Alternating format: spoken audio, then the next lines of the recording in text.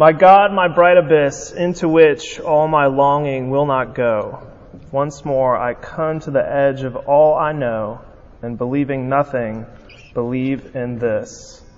That is a portion of an unfinished poem by Christian Wyman, who is a poet and now adjunct faculty member at Yale Divinity School. Unfortunately, he came the year after I left because I would have loved to have taken a class with him.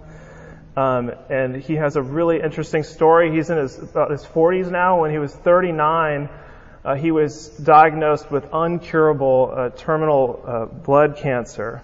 He's been living with that for about a decade or so now. And the year before that diagnosis, he reconverted to Christianity. He grew up in Texas in a Christian home, but for about 2 decades or so, was no longer identifying as a Christian or going to church. But the thing that happened to him is he fell in love. And then he and his wife started going to church together, and then cancer hit. And around that time, too, he just was unable to write poetry. He writes a lot about this in a book called My Bright Abyss, which this poem is the very beginning of that book, My God, My Bright Abyss. And coming back to faith, he was able to begin to compose poems again, even though he had given it up for about 4 years. These are some thoughts that he wrote on poetry from his essay called Love Bade Me Welcome, which got some traction because he writes about his coming to faith. I mean, this is someone who was well known in sort of the secular poetry world. For him to come to faith surprised a lot of people. He writes, I do think that poetry is how religious feeling has survived in me. Partly this is because I have at times experienced in the writing of a poem some access to a power that feels greater than I am. And it seems reductive, even somehow a deep betrayal, to attribute that power merely to the unconscious or to the dynamism of language itself. But also, if I look back on the poems I've written in the past 2 decades, it almost seems as if the one constant is God, or rather, His absence.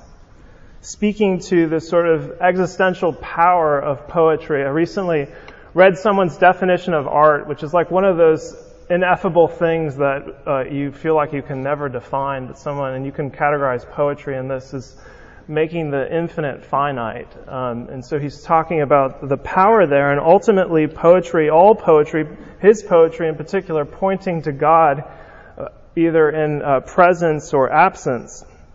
And this is the reason Paul the Apostle was wise to quote Greek hymns to Zeus, the most distant of deities in the Greek pantheon, when he was in Athens and speaking to the Athenians who loved to debate over ideas, and they wanted to hear what he had to say. And Paul says about God, he sees an altar to an unknown God, and about this unknown God, he says, let me tell you about the unknown God.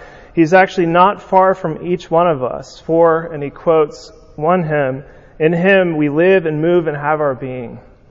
As even some of your own poets have said, for we are indeed His offspring.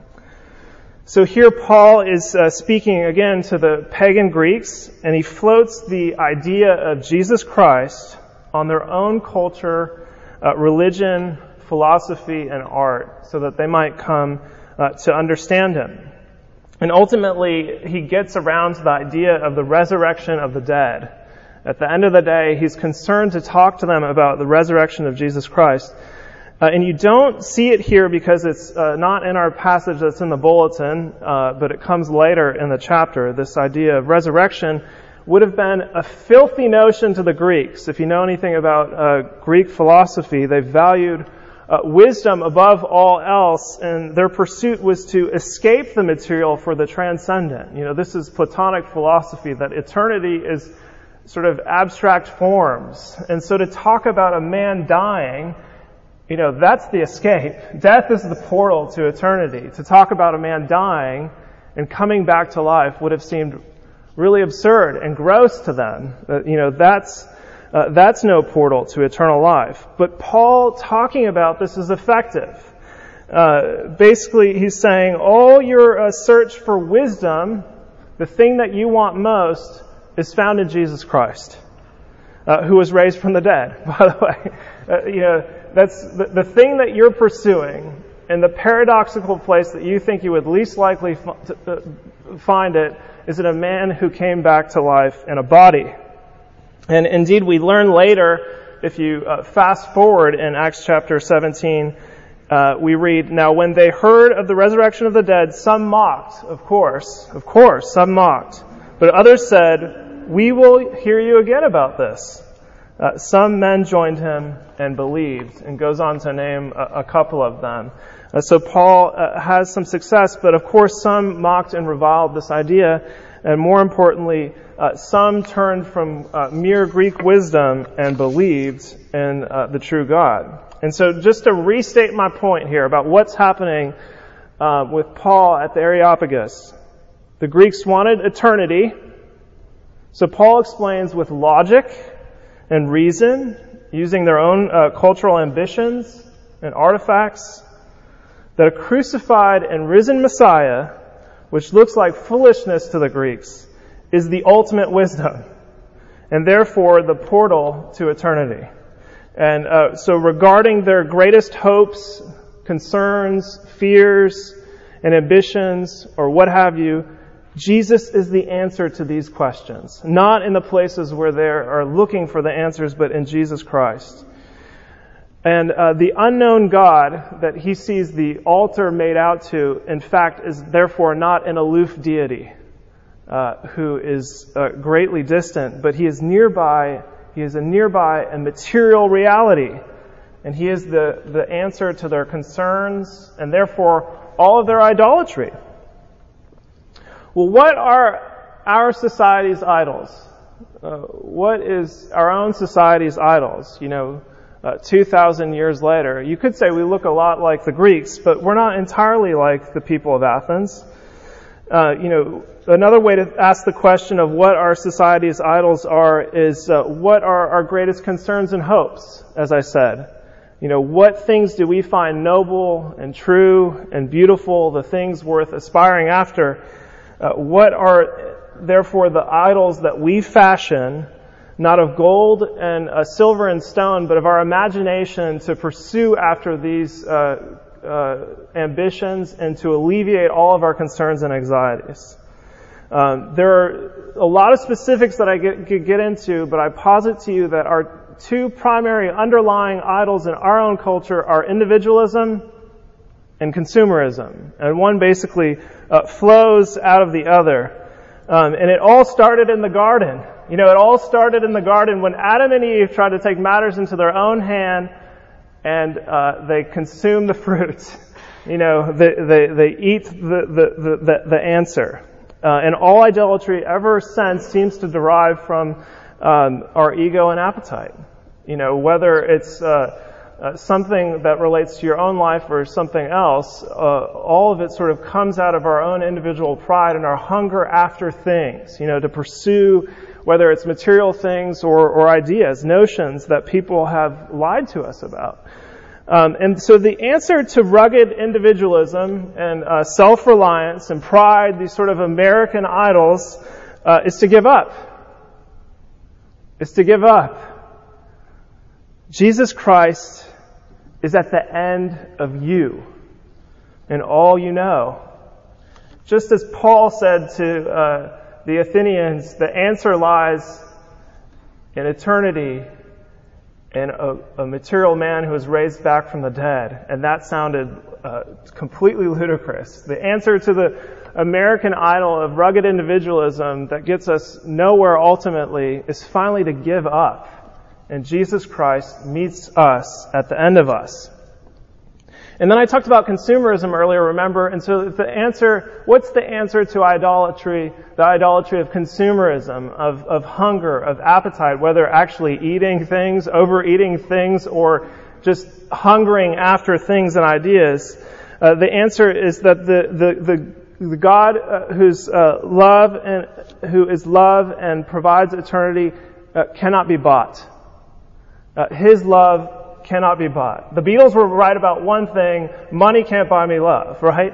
When it comes to God, the appetite, the hunger cannot be bought, the love. Rather, the scandal of the gospel is that the love is free for the taking. God's love is free for the taking. As Paul says, He has given us assurance. He has given assurance to all by raising Him from the dead. We have assurance in Him, and to know this, we look to Jesus who has been raised from the dead. The flip side to American or Western idolatry is that the non-Christian or atheist often rejects ideas about God that are simply not true. So the flip side to the one true God, the God of Jesus Christ, that people often rejecting Him, they're rejecting ideas that are actually not true about Him, actually rejecting a different God, actually rejecting a false idol. I was working as a chaplain at a VA hospital and went into a room of a man who I'd never met before. And I'm sorry if I've told this story here before. I'm now at the point in my ministry here at the Advent that I think I might be repeating stories. I had about 3 years. It was a good run, and now you're going to hear some for a second, third time. I know I've told it somewhere around here, but maybe not here to the 5 o'clock service. But I went into this room and told the man, I'm a chaplain. Can I visit with you? And he wanted nothing to do with religion, and he let me know it. What felt like about 45 minutes of a complete onslaught of missile volleys of vitriol aimed at me, representing everything that he disliked about Christianity in particular, but any sort of notion of religion. I just could not get a word in edgewise.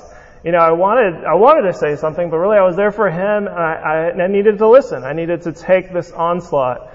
Until finally, and maybe it wasn't 45 minutes, but it sure felt like it, he just stopped.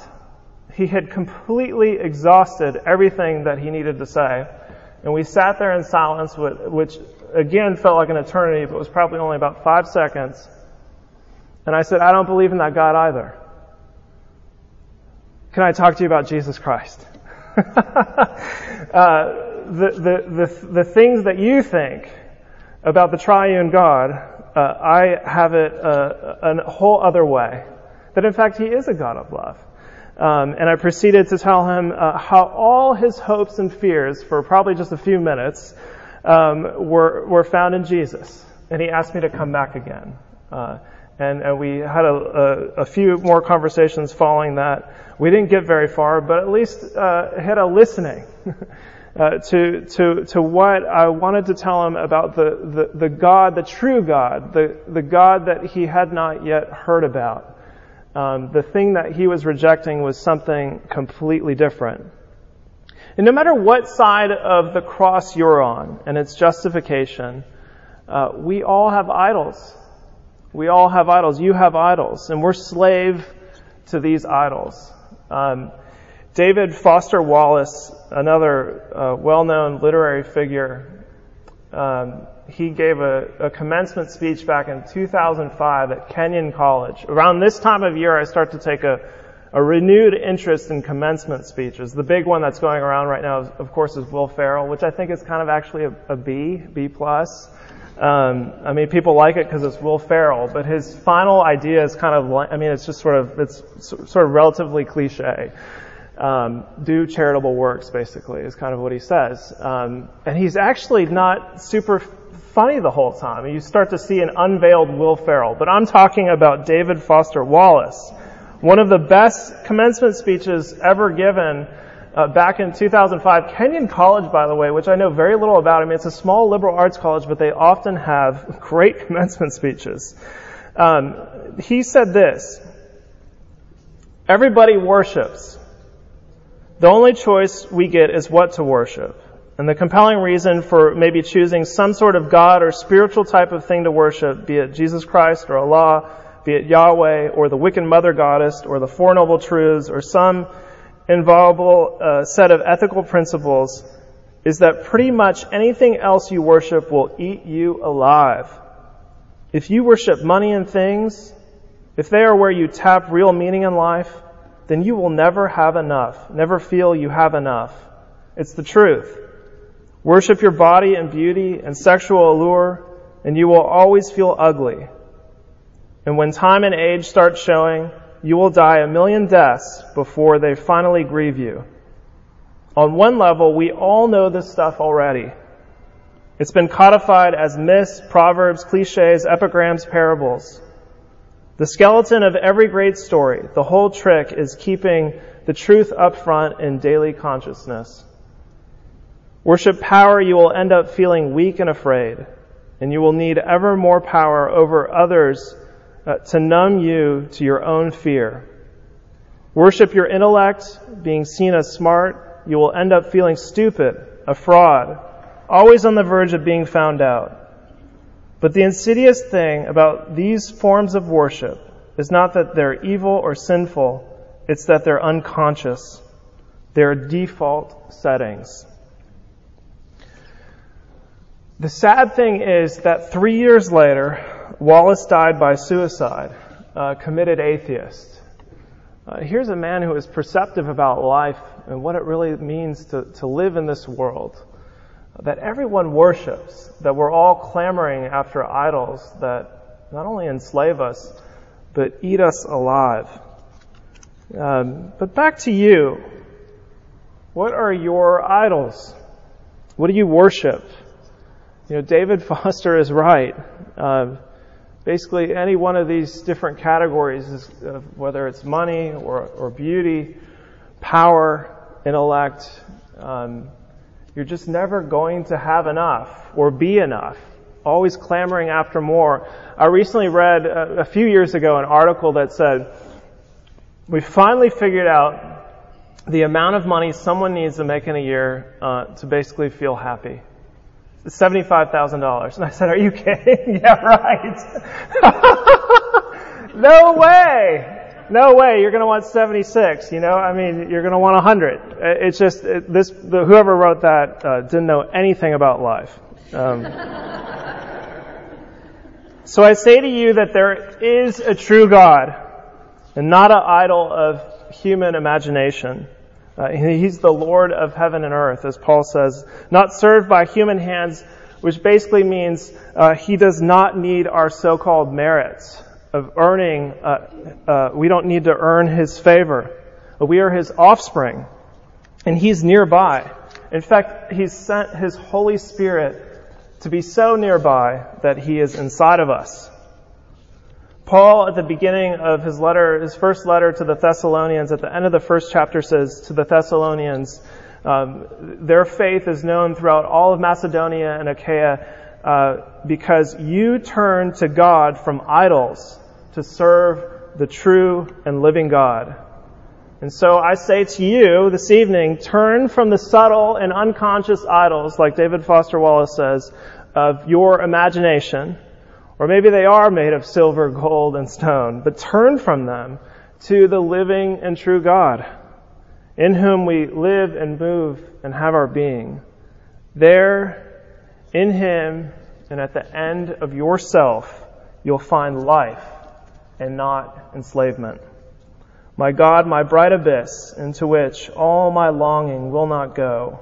Once more I come to the edge of all I know, and believing nothing, believe in this. Amen.